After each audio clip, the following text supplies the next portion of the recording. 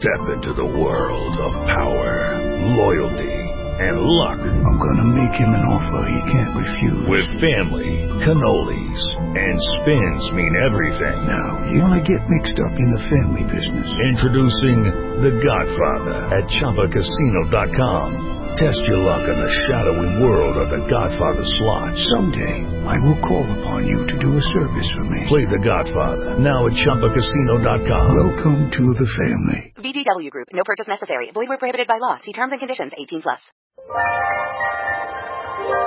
Hello and welcome to Through the Bible with Les Feldick, an inspirational and informative half hour of insight into the heart of Scripture. In addition to teaching the Bible, Les is a full-time rancher, having a down-to-earth, practical teaching style that makes the Bible come to life.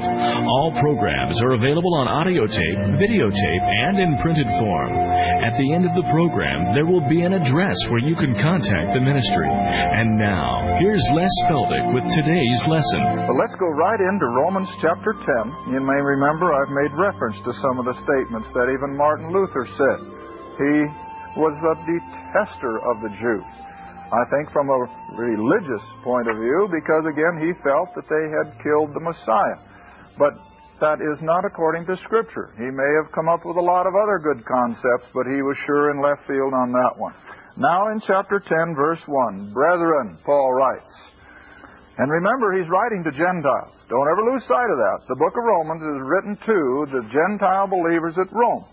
And so to the Gentile believer he writes, Brethren, my heart's desire and prayer to God for Israel is that they might be saved. You remember what he said back in chapter 9? He would even give up his own salvation if he could see the nation of Israel saved. All right, now verse 2. For I bear them record that they have a zeal of God, but not according to knowledge. Now, of course, he's talking about the Jew, but you know what? That's the problem with most of Christendom today. They may have a zeal. They may never miss a church service. They may be there every day the door is open. But they have no knowledge of the Scripture. They are totally ignorant. I think I've shared it on the program once before, years and years ago. The parties are now dead and gone, so I can safely rehearse it. Otherwise, I wouldn't. But I had this one couple come into one of my classes, and very distinguished.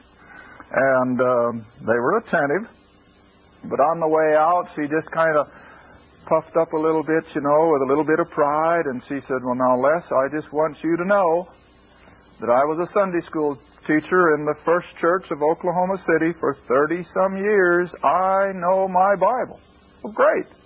I'm surprised you came, but are you coming next week? Oh, yeah. She said, we'll be back. Well, the next week on the way out, she almost repeated it word for word.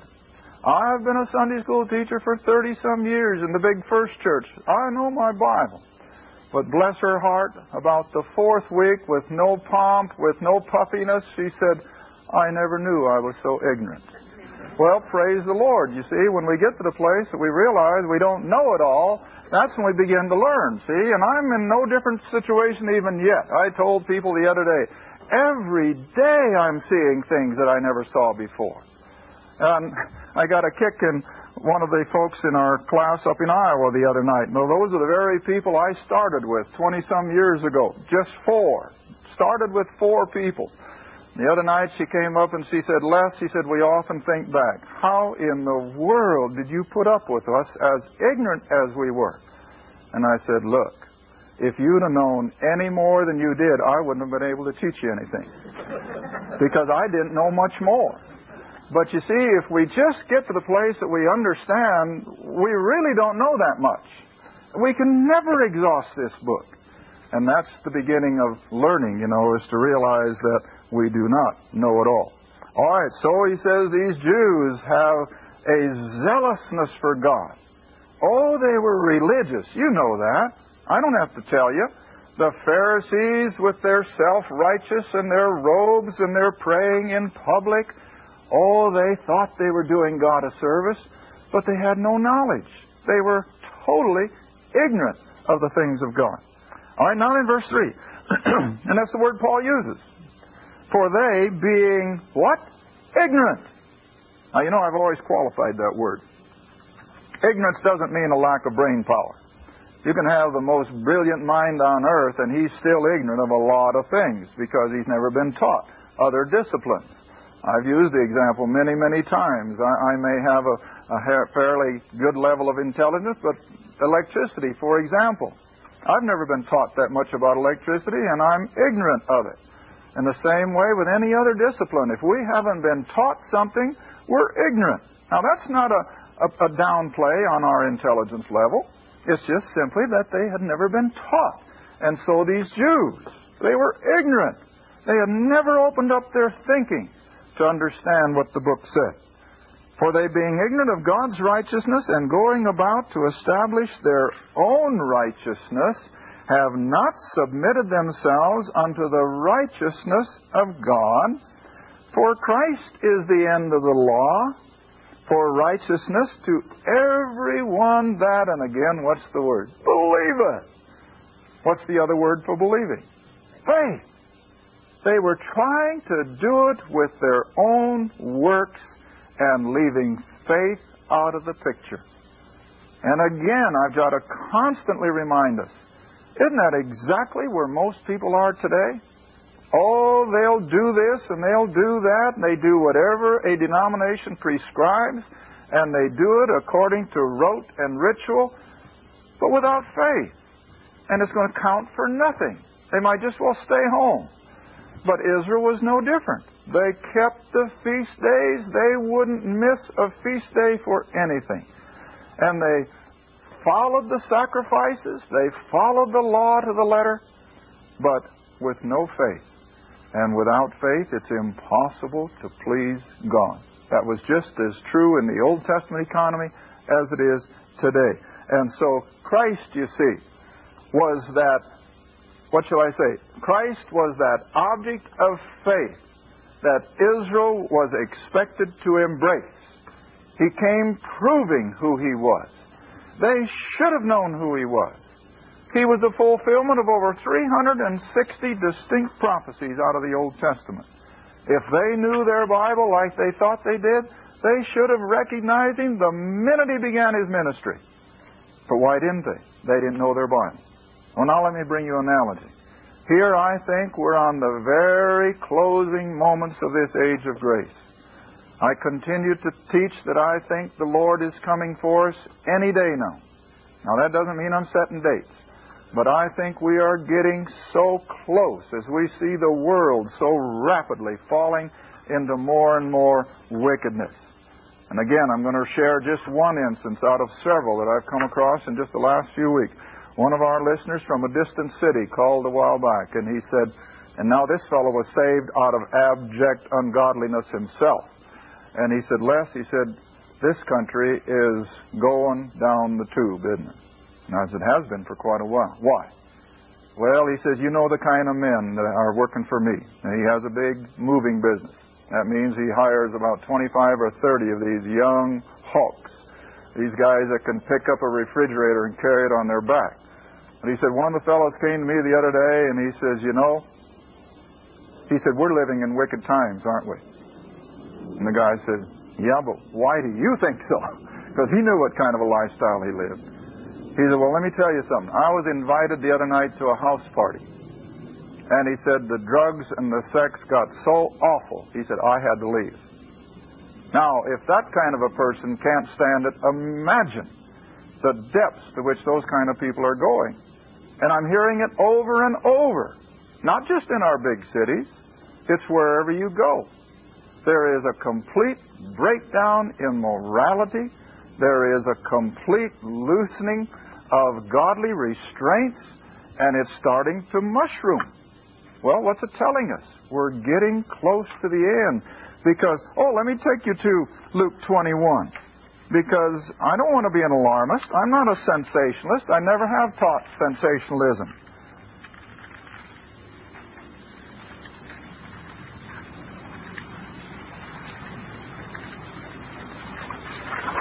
Verse 25 of Luke 21. And then I think I'll also go back to Matthew 24. That's even more graphic yet. But Luke 21, verse 25. And there shall be signs in the sun, and in the moon, and in the stars.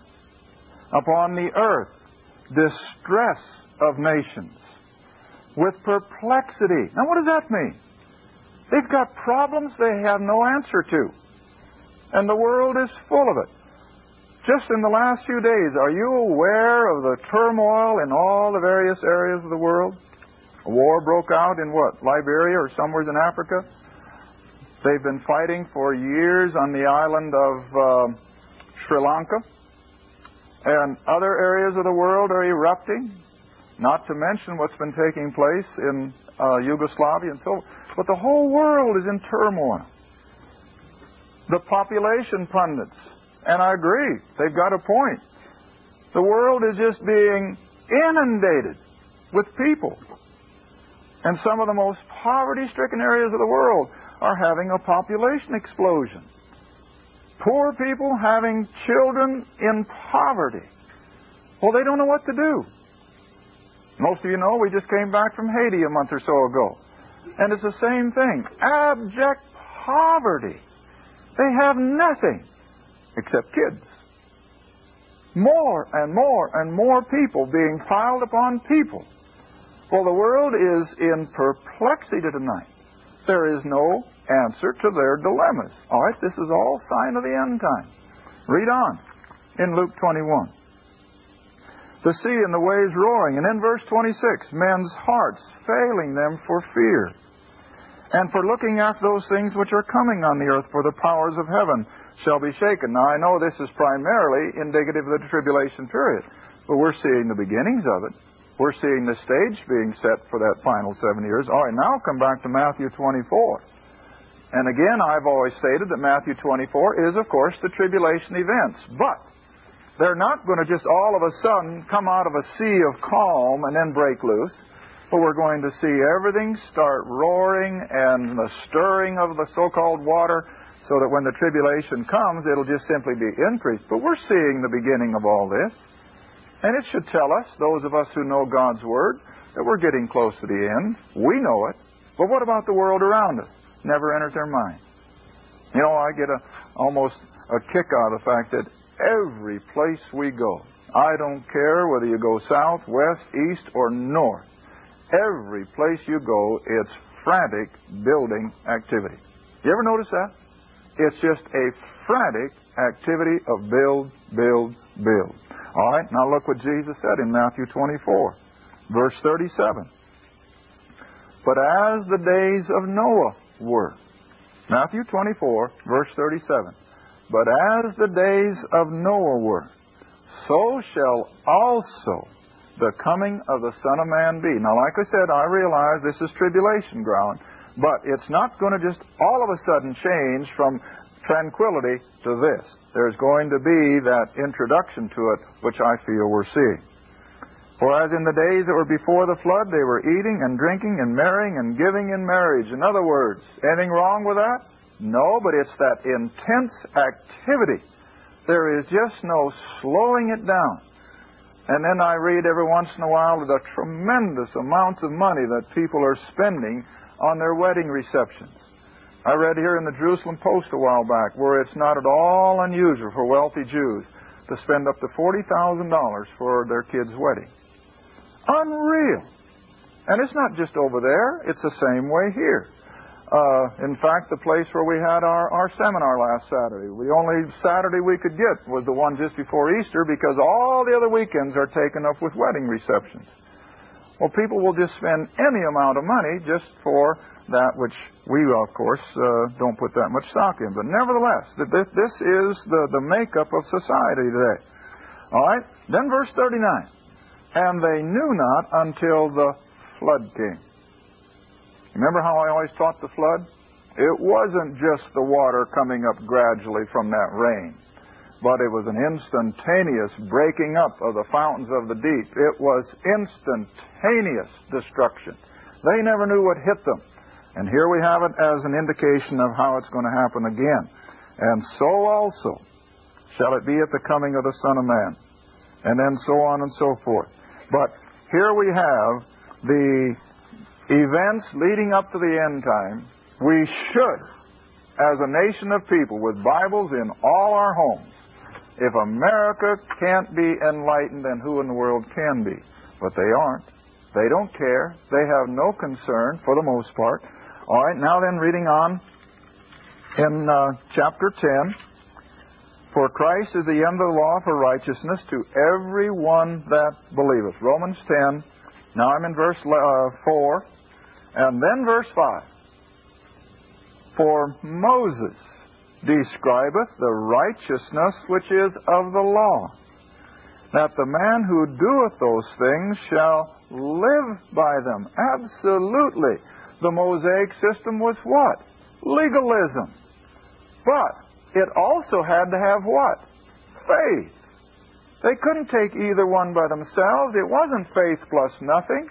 But their works would never amount to anything if it was without faith. In other words, they had to do the things that God said to do because they believed that it was what God said. But most of them left the faith element out completely and just did the works. And again, that's where we are today in Christendom. People are doing the works, they're doing the things that they think need to be done, but without faith. And God will not accept it. All right, now then verse 6. But, what do I always say about that word? Well, even the Minnesota people knew that. The flip side, see? The flip side is that the righteousness which is of faith, that rich righteousness which comes by virtue of our believing the Word of God, it speaketh on this wise. Say not in thy heart, who shall ascend into heaven? That is to bring Christ down from above. Or who shall descend into the deep? That is to bring up Christ again from the dead. But now look at verse 8. But what saith it? The word is nigh thee, even in thy mouth and in thy heart. That is the word of faith which we preach. Now, whenever I deal with that situation, that we don't have to ascend to some high mountain to find Christ. We don't have to go down into the lowest portions of the earth to find Him. We don't have to bring Him down or bring Him up. Where is He? He's right in front of us. All right, I always like to go back to John's Gospel, chapter 10. And that's probably as good an illustration as I can find. John's Gospel, chapter 10. And he's using himself as the example of the shepherd of the sheep. But not only is he the shepherd, he is the door to the sheepfold. You all know John 10. All right, let's look at it. John's Gospel, chapter 10, starting at verse 1. Verily, Jesus is speaking, Verily, verily, I say unto you, he that entereth not by the door into the sheepfold, but climbeth up some other way, the same as a thief and robber. Oh, now see, most people just read that and all they picture is somebody trying to steal a sheep or a lamb. But this is a spiritual thing. What's he telling us? That people who try to gain heaven by the way other than what he has prescribed, they're going to be cast out as thieves and robbers. Plain English. All right, read on. But he that entereth in by the door is the shepherd. To him the porter openeth. And the sheep hear his voice, and he calleth his own sheep by name, and he leadeth them out. And then I want you to come all the way down to verse 6. This parable spake Jesus unto them. Now remember, this is to the Jews. He's talking to his own people, the children of Israel. This parable spake Jesus unto them, but they understood not. See? Blind, ignorant. But they understood not what things they were which he spake unto them. So now he's going to clarify. And then he said unto them, Verily, verily, I say unto you, I am the door of the sheep. What's he saying? He is the only way. And it's no different today. But they're trying to go every other way but the way that Christ has given us. Now, whenever I've taught this chapter in the past, how have I put it? Where was the door to that sheepfold? Clear up on some sheer cliff? No. Was it across that raging river? No. Was it on the other side of the ocean? No. Where was it? right in front of them. Ground level, where anybody could walk through. Again, I'll take you back to the programs a while back. All along that river of life, what did I say there was? The whosoever will. The whosoever will, lining the shore of that river.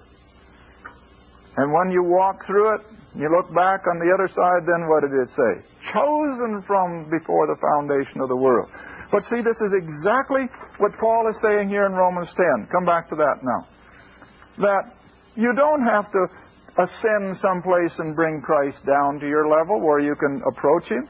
You don't have to bring Him up from the deep. He's right in front of every person. A question came up the other afternoon. What about people who have never heard the gospel? And we think, there's those people in maybe still some of the dark parts of Africa or some of the unenlightened areas of South America. Are they lost? Of course they're lost. Why? Because the book says every man that comes into this world has been enlightened. Let me show you. Here's what I mean when I say I keep learning and learning. Just not over 2-3 weeks ago, I came across this verse in, of all places, John's Gospel. And I think you as well as I, we almost know this little book by memory. And here was a verse that I had totally missed all these years. John's Gospel, chapter 1. I think we used it in a previous program. John's Gospel, chapter 1, verse 9. This is what the book says. Even though I can't comprehend it, I can't explain it logically. But the sovereign God has said it. And He is never unfair. He will never send someone to an eternal doom without cause. But look what the verse says. Speaking of Jesus coming, of course, in His first advent, as John the Baptist had announced Him, remember, that was the true light, which lighteth every man that cometh into the world. And I saw that and I thought, I've never seen that before. How many times haven't people asked me, what about these people that have never heard the gospel? Well, I know Romans 1:18 says they're without excuse. But see, here's why they're without excuse. No human being has ever come into life on this planet without having the light that God has given. And consequently, they're going to be held responsible. All right, now then, for just a moment we have left, let's go back to Romans chapter 10. Verse 8. So what saith the Scriptures? The word is nigh thee, it's even in your mouth. Now this isn't just a casual statement. This isn't just words to fill a page. It means what it says. The word is nigh every human being. It's there for the taking. So why don't they take it? Because the word says that they refuse to step into the light, because the light is going to reveal what they are really made of, and that they don't want to see or hear. And so they reject the light, but for their own doom. And it's so sad, because Christ tasted death for every man, the Scripture says.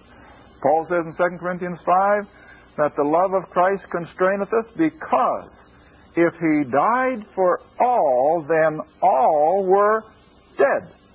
That's what the book says. And we have to understand that. And so now then, coming back to this verse in Romans 10, that the word is nigh thee. It's not just nigh thee, it's in your mouth, Paul says.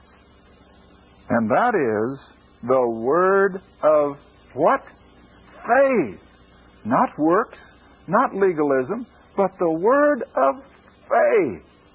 Believe, believe, believe. And again, I always have to go back to all these verses.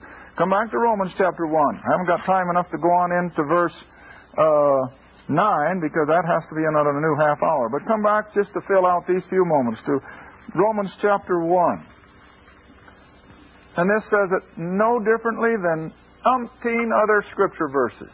Romans 1, verse 16. You all know the verse. I know you do. For I am not ashamed of the gospel of Christ. For it, the gospel, is the power of God unto salvation. To whom? To every one that worketh? No. To every one that believeth. And you follow these scripture references through, and it's always Paul's admonition, to him that believeth. Thank you for joining us again for Through the Bible with Les Feldick. If you'd like to order audio tapes, videos, or any of our printed material, you may do so by writing Les Feldick Ministries, Route 1, Box 760, Kinta, Oklahoma, 74552. That's Les Feldick Ministries, Route 1, Box 760, Kinta, Oklahoma, 74552. Or you can call us toll-free if you'd like at 1-800-369-7856. That's 1-800-369-7856. Remember, this is a faith ministry, and your participation with us is greatly appreciated. Again, our address is Les Feldick Ministries, Route 1, Box 760, Kinta, Oklahoma, 74552.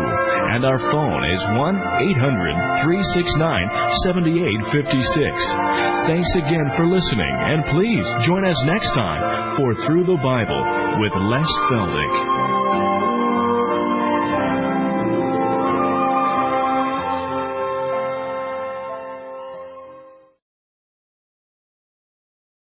Hello, it is Ryan, and I was on a flight the other day playing one of my favorite social spin slot games on ChumbaCasino.com. I looked over the person sitting next to me, and you know what they were doing? They were also playing Chumba Casino. Coincidence? I think not. Everybody's loving having fun with it. Chumba Casino is home to hundreds of casino-style games that you can play for free anytime, anywhere, even at 30,000 feet. So sign up now at ChumbaCasino.com to claim your free welcome bonus. That's ChumbaCasino.com and live the Chumba life. No purchase necessary. VGW. Void where prohibited by law. See terms and conditions. 18+.